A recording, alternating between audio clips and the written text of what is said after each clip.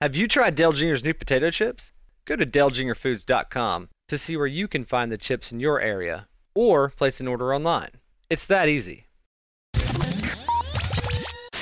This is Dale Jr., and you're listening to Dirty Mo Radio. And then can you imagine meeting Dale Earnhardt? That would be... If you're the boyfriend. Right. No, I don't want to imagine that.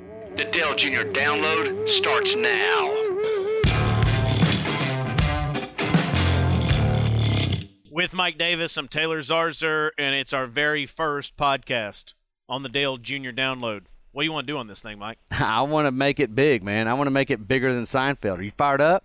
I am fired up. I don't know if I can promise that, though. I am very fired up. I can tell you that I'm prepared. I mean, I drank 7 Diet Dews this weekend, which is why I'm shaking right now. Yes. I had an Amp Energy this morning. Okay. I tried to join the National Guard a few days ago. I ate a couple of bags of Dale Jr. potato chips. Yeah. You're ready. Yeah, I'm ready. And we may not make it to this show. I might have to take you to the hospital just to get you checked out. I am kind of freaking out and shaking a little bit, but I'm trying to get my mind around everything that is Dale Jr. And speaking of that, I know he finished 8th in the Bud Shootout, the Sprint Unlimited, on Saturday night. And I got to be honest with you, man, that race left a lot to be desired. I really thought that, when you watch the Shootout or the Unlimited now, it's going to take me forever to get used to that. You're thinking, all right, man, NASCAR's back, plate racing, 3 and 4 wide, beating and banging, wrecking. Now, we saw some wrecking at the beginning, but after that, everybody said, no, sir, we're not going to see any more of that. You think that was just because it's the first time they've been in this new car? I do. I mean, if you were looking for the shootout at the OK Corral, you left disappointed, and certainly and that's understandable. But if you look at it from, if you're a student of the game, so to speak, and you're looking at car attitudes as they're driving them for the first time, and you're listening to driver chatter, which we often do, and everybody has access to that now, it was really interesting to me listening to how the drivers were handling the cars for the first time. Yeah, it was, and you could tell after that wreck early on where Tony Stewart thought he could clear and get down towards the bottom, and he wrecked half the field. You could tell after that everybody was like, you know what, we're not tearing up any more cars. Let's try to feel this sucker out for a few more times before we get ready for the Great American Race. I think you're going to see more of that in the duels on Thursday and Friday. As for qualifying on Sunday, Danica Patrick is the huge story. First time ever a female driver has taken the pole in a Cup race. That's very significant. Obviously, a lot of people around here know her well and very excited for her, but not just her. Not just her. Yeah, that entire 10 team. That's Dale Jr.'s old crew right there. A lot of them. I'll put it that way. That's the old number 8 Bud crew. We went to war with those guys, and we're still great friends with them. So it was really cool to see them get that pole, because I know how hard they work, and I know how good they are at restrictor plates. She's got the best in the business when it comes to that. How about Dale Jr. qualifying 11th? Let's not put much stock into that. I mean, hey, you get into this race, you set your position by the Gatorade duels, and that's what we can expect. I'm sure that Stevie probably wished he had qualified a little higher up there. Stevie being Stevie, not Stevie wishing Dale had qualified up there. But I think that car is going to be stout. All right, well, let's ask Stevie. Let's do it. Let's speed dial. Speed dial. All right, Steve Letarte, crew chief for Dale Jr. and number 88 National Guard Chevrolet, joins us from Daytona. Mr. Letarte, that had to be a very interesting race for you as a crew chief when you trot out a brand new car like the Gen 6 and you have no earthly idea what's going to happen because it's the first time they've ever raced it. I mean, what was that like for you out there during the Unlimited on Saturday night? Well, we had a lot of questions to answer, and we answered a bunch of them, which hopefully will lead into a better half of Speed Weeks for us. But it was just interesting between not knowing how the race was going to fall and then not having an idea how the new car was going to race. And then, man, we only had 12 cars left all of a sudden. So it's definitely a more interesting race than I've been a part of. Hey, Steve, Junior communicated during the second segment that he was having a hard time getting runs, like from the tail end of the draft, and he was wondering, is there something wrong with the car? I'm not really sure. It was definitely a feeling that he had never felt before. What was the eventual verdict on that? Well, I think that's exactly right, Mike. What we figured out was our car had great speed in the pack, but what you need to do to win in Daytona is you have to be able to complete passes. And what that means is when you get a run, when someone gives you a push, and in that draft you see that big accordion, when you get that push, you have to be able to pull out a line and pass the guy in front of you. And our car would pull out a line, man, and it kind of wanted to stop dead in its tracks. It needed too much help to complete a pass. So that's what we need to work on the rest of Speed Weeks. There's different things we can work on, and if I told you, you could do my job. So I'm going to leave that list to me. But we have some stuff to work on for the second half of Speed Week. I think everyone listening feels pretty comfortable with you doing your job right now. Hey, Stevie, I want to ask you about jumping out of line and thinking you can clear. I mean, you saw what happened with Matt Kenseth in practice, thinking he can clear. You saw what happened with Smoke, thinking he could clear early on in the Unlimited. Is it harder to clear with this new Gen 6 car? Is it just a subconscious deal where you think you're in the old, COT and you think, oh yeah, I've got it cleared? What was the reason for that? I think that's the perfect example of what we're talking about. In the old car, it's no different than when you're passing someone on the interstate. When you go by somebody at a rate of speed, you almost don't check your mirror. You know you've cleared them and you switch lanes. And in the old car, I think that's the feeling they're all going back to. But with this new Gen 6 car, with the sides, the shapes of the sides, and the different things that manufacturers have built in, they're really susceptible to the side draft. And what I mean is when you get side by side, the guy next to you can kill your momentum by kind of moving up towards you. And I think that's what's catching these drivers off guard, is they think they've rolled on past the guy, and really that guy has killed his momentum. And when they try to switch lanes, man, we got another car there. So I think that's going to be the key to Speed Weeks, and I don't think we've seen the end of that. Dale Jr. is one of the best restrictor plate racers ever. That being the case, nobody really ever gets bent out of shape with where he qualifies. He qualified 11th on Sunday. What was your reaction to that? Obviously, you've got the duels coming up later in the week, and that'll decide where you start. Well, I guess I'm a little bit out of shape of where we qualified. I'm disappointed. I thought we had a top 4 car, top 6 at the worst. We ran a great first lap. We ran a 50. We've been picking up 6/10. Thought we could have run a 90, which would have put us, 4th. It just didn't work out. We qualified 11th, but this field is so tight. It just amazes me every year. A brand new car, all these new rules. We come to Daytona, and 1/10 of a second improves us over 10 spots at Daytona. I mean, it would just be, it's unreal when you look at the tightness of the field. But to your point, it doesn't really matter where you start in a speedway race. I think if we have a good driving car, which I know we will on Thursday, if we can improve the little bit of speed issues we had on Saturday night, I think we can go win us one of those 150s on Thursday and have a second row starting spot for the 500. Well, that sounds good. So you get back to the track on Wednesday with 2 practices. What's the strategy? Still a little liquid right now, Mike. We gotta be careful. You don't want to tear up a car. We did that a couple years ago, and it kind of put us behind in Speed Weeks. We have some great backups, so we're going to have to take some risk. With the new car, there's too many questions unanswered. So we have some single car stuff to do to try to work on some speed, but at some point we're going to have to get in that pack. So that'll probably be second practice on Wednesday, and we come out of that unscathed, then we'll go into Thursday and hopefully have a good plan of attack for the 150. Well, that's good. Now, more importantly, what's your strategy for the next 2 days since you don't have to be at the track? Well, it's a mix of work and pleasure. There's a lot to do at the shop, so there's a lot of emails, but we're off to the happiest place on earth over in Orlando. We're going to do a little Disney with the kids, so I'll be ready for some work by the time I get home tonight. That's a smart dad. That's a smart husband right there. Well, hey, last thing before we let you go is a little birdie told me that you have gotten a man that used to, party, not worry about what he ate, to drink carrot juice for a couple of weeks in preparation for the season. I'm talking about Dale Earnhardt Jr. Is there something specifically you have this man eating or drinking this week? Well, Dale and I, when I started, I had just lost the weight when I started the crew chief for Dale, and he kind of used to look at me funny when I would not eat the great greasy cheeseburger. And now 2 years later, when I'm ready to fall off the wagon and go get me 2 slices of great pizza, he's over there with grilled chicken and steamed veggies. So he's definitely upped his game on the diet situation. He's putting me to shame day in and day out here lately, so I need to get back on it. But he's committed without a doubt. We're both committed. We're ready to get 2013 started off. We've got a little bit of it kicked off, but we're waiting for the real season to start come Sunday in the 500. One more reason why we love Steve Letarte. Go say hello to Mickey for us. We appreciate you. All right, guys. Thank you. Okay, next up is Mike Hogue, road manager for Dale Jr., JR Motorsports. Hey, Hogue, now it was a busy week for you guys. Now, did you make Junior work the entire time down in Daytona, or did you give him some downtime?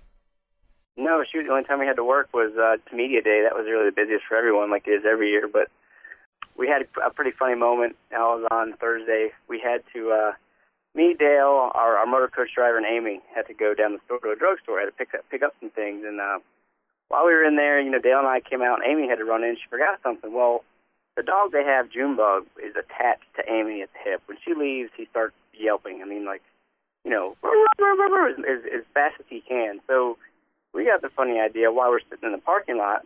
Dale's Tahoe he's got has a microphone system on it and sirens when we do appearances. So we took the microphone up to Junebug's mouth. Now imagine 3 guys sitting in a Tahoe outside of this drugstore, right at the front doors, and they hear there's little Pomeranian in the dash who's yelping. And Amy texts Dale from the car. She's like, "Oh my gosh, what are you guys doing out there?" And she said she can hear the dog as plain as day, and then in the background she can hear Dale laughing. It was the funniest thing, and he just kept going. And people were walking out, and they see me sitting right there in the front of the car, and the coach driver with his little Pomeranian, and he's just yelping as loud as he can. And everybody in the store is peeking out, and Dale it was the funniest thing. You had to be there to see it or witness it. But other than that, I mean, that was the most entertaining thing we had pretty much all weekend, other than just on track. Well, I think that our audience would appreciate, since we weren't there, if you would do an imitation of the dog, so we kind of could get a sense of what it sounded like. At the beginning. All right, well, you can imagine a little 1.5-pound Pomeranian just yapping as loud as he can, and then on a microphone times 10. No, I can't. I'm sorry, Hogue. I'm going to need you to give us try your best. It's too early in the morning. I'm still on the Daytona hangover, and we've got 4 more days to go. What time of day was this, Hogue? It was about 3 or 4 in the afternoon. And there were a lot of people there? Oh, there were just random people coming into a drugstore and doing what, normal business. And they were coming out cracking up. And I had never seen, Dale was laughing pretty good. And the funny part was Amy was texting saying, "I can hear you laughing almost over the dog from inside the store." That's good stuff, man. Insight that you can't get anywhere else. I'm glad you brought this guy on board with JR Motorsports, Mike Davis. Hey, man, he's bringing us the stuff. Not very insightful at all for what we're doing, but hey, it's something funny that happened. All right, Hogue.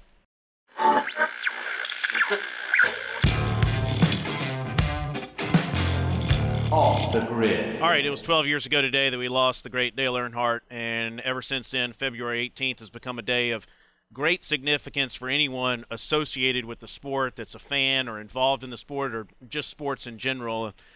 Certainly, it's a very big day, especially for those that cheered for the number 3, Mike. That's right, Taylor. And, 2 years ago, I remember Kelly Earnhardt did something really special for the 10th anniversary.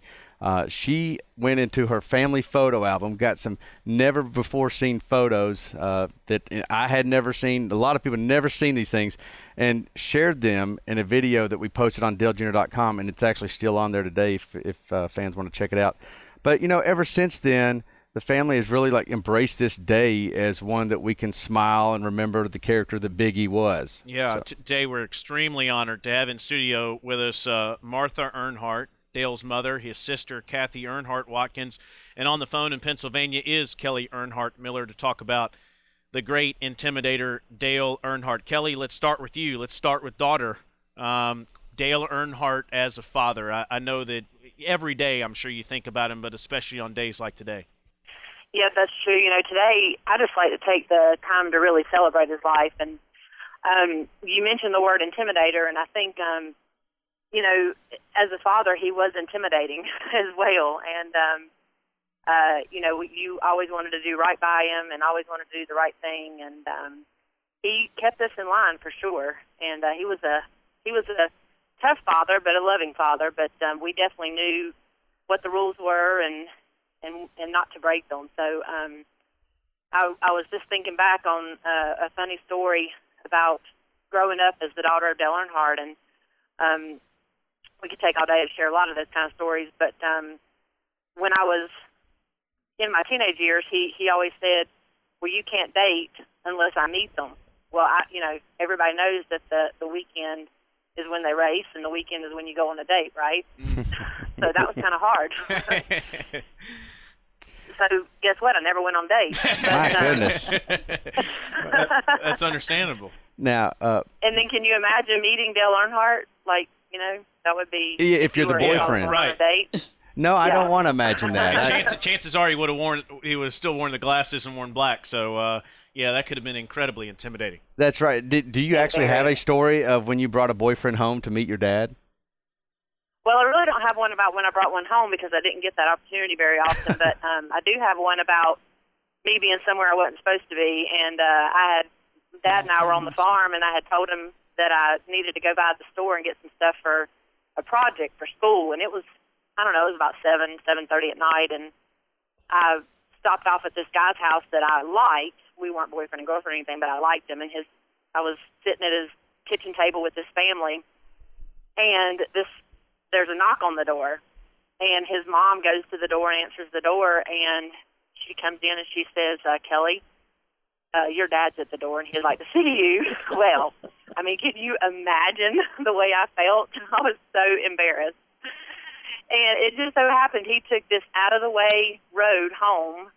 It would not have been his normal route. He seen my car. He come up to the front door. He knocked on the door, and I had to go out and get my car, and I was grounded for probably at least a month. I even had to quit my still job. grounded. I was grounded so bad. Now we're here with Martha. That was quite funny. We're here with Martha, and I have to call you Mamaw because that's what everybody calls you. That's fine. Now Kelly's talking about how he was the intimidator even as a dad. Was he the intimidator as a son, or were you the intimidator? Well, Kathy's pointing to you. Yeah. but he was in the neighborhood. He was in charge of the other kids. Oh, okay. I mean, they followed his lead, whatever they were doing, riding tricycles, bicycles, or whatever. But I remember talking about Kelly.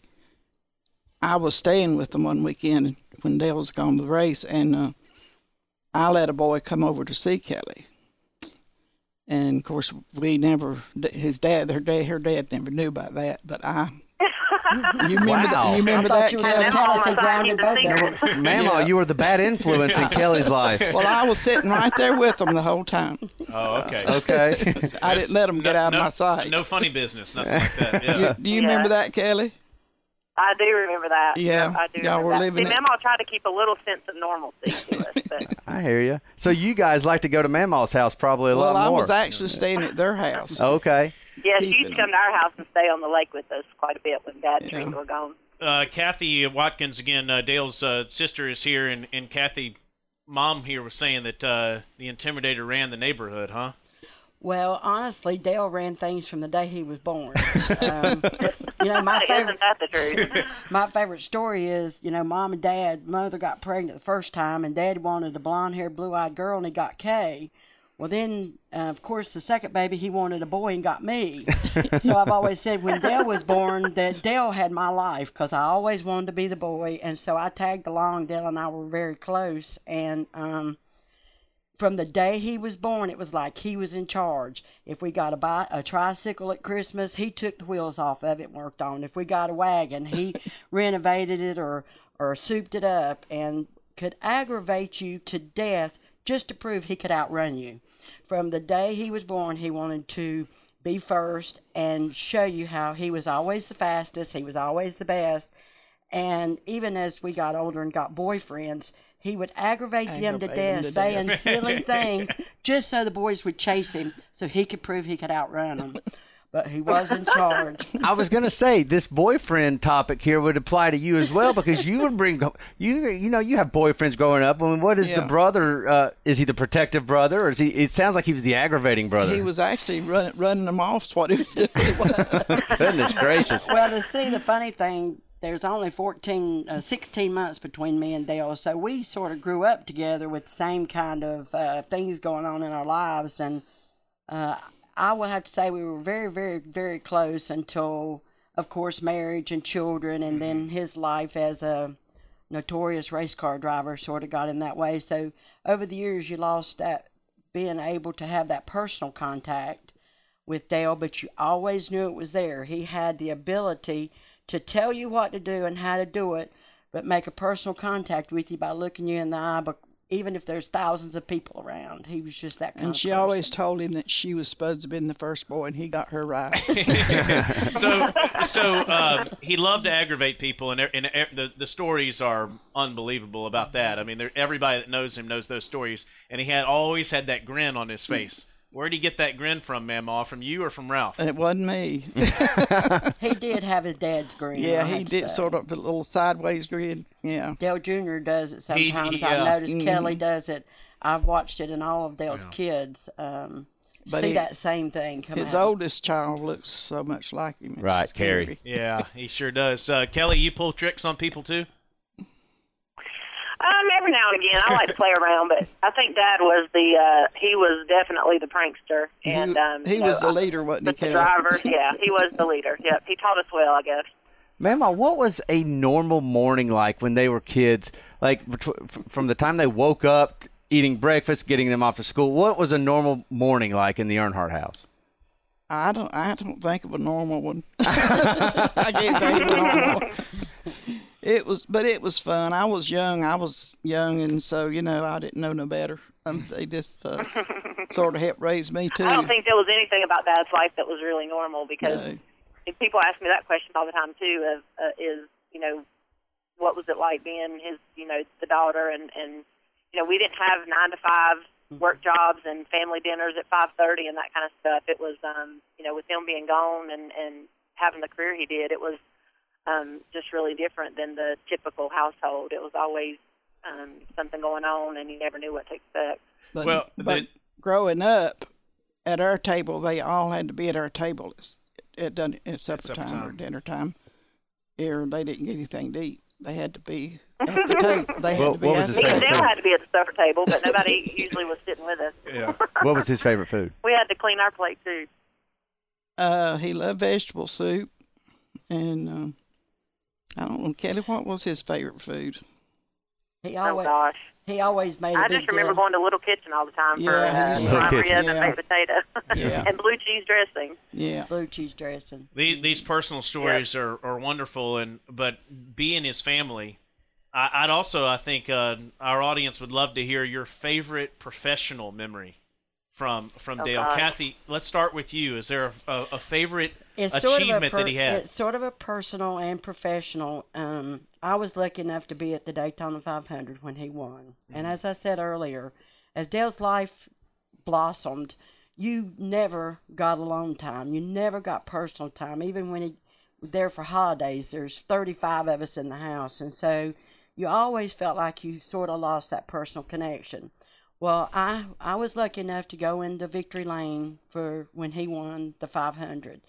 And for a split second, I walked through that gate, and of all those hundreds of people in that Victory Lane, Dale made eye contact with me and said, "There's my sister Kathy," and hugged me and told me he loved me. And I felt like we were the only two people there. That is wonderful. Unbelievable. That is wonderful. Awesome. Kelly, how about you? Gosh, for me, probably just being at the races and being in Victory Lane, and when we went to the races with Dad, we went in a conversion van, and slept on the floor and slept on the way to the race or whatever, and just run around in the infields at places like North Wilkesboro, and to us, until the race started, we didn't even really pay attention to being at the track. We were just kids running around. We played hide and seek with eggs at Martinsville and stuff like that. So just a lot of fun family memories of growing up at the racetrack and just being kids. Mama, you could go way back, I bet. Yeah, I didn't get to be there when Dale won the Daytona race, but he called me from the racetrack. He was there for the first win at Bristol. I'm talking about Daytona. Yeah, but anyway, he called me from the track and said, "Mom, I finally won." I said, "Yeah, I know, I was watching." But he won his first race at Bristol. They tried to get me to go on into the winner's circle. I said, "No." You didn't go? Not till he got the checkered flag. I gotcha. I gotcha. I wasn't about to go in there until he got that checkered flag. But that had to be an unbelievable feeling because you experienced a lot of success with your husband and then also with your son. That had to be an unbelievable feeling. See, when my husband started driving, our oldest child, which was Kathy's older sister, she was about 6 months old when Ralph started driving a race car. And I was 18 years old. And I'm 82 now, so that's how long I've been in racing. My goodness, hey, you And know I more tried about it racing one- than any of us would I put tried together. it one time, but it didn't work out too I good. love that story. You want to tell it? I asked her for JRM 360 last year. She was wearing a fire suit for a commercial that we were shooting with Carrie Dale Earnhardt, and I said, this fire suit, have you actually ever driven the car? And she said, one time. And I could tell by her face that it wasn't a great experience. Tell us the story. Well, it was at Hickory Speedway, and Ralph put me in the race car, the car he was going to drive in the main event, and put me in the race car and told me what to do. He didn't let me practice or anything. Well, I was doing pretty good till I come off the fourth turn, and the little car got up beside of me and got me sort of squirrely, you know, and I run into the bank right in front of the grandstand where everybody could see. How much damage? Well, they had to fix it for him to drive. And him and another guy, Bud Allman, had some cars together. And his wife, Bud's wife, was driving the other car.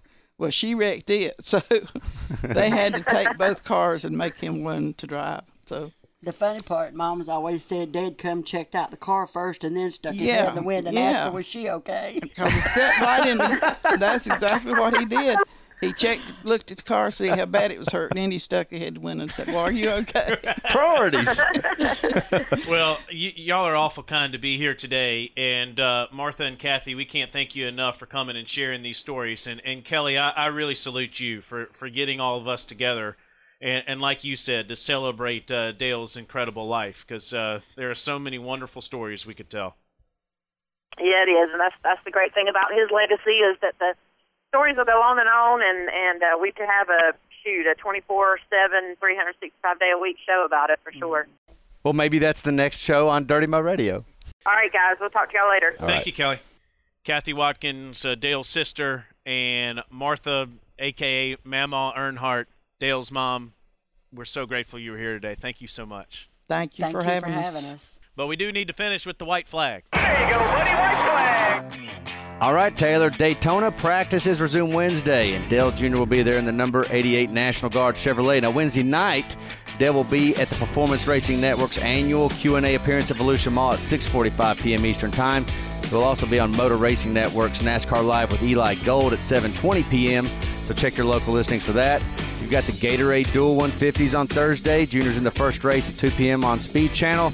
On Friday, you have Nationwide Series qualifying, Taylor. Saturday, you've got Drive for COPD 300 Nationwide Series race at 1 p.m. Junior's in the number 88 TaxSlayer.com Chevrolet. Hey, it is tax season. Don't forget. And Sunday, the Great American Race, the 55th running of the Daytona 500. Dale Jr. will start his day with a live Q&A at the Team Chevy stage at 10 a.m., and that is open to the public. Finally, Taylor, this week is my wife's birthday, and I need present ideas. Maybe I'll get Mama to give me some. You can't ever go wrong with a spa package. For Mike Davis, I'm Taylor Zarzer, and this has been the Dale Jr. Download.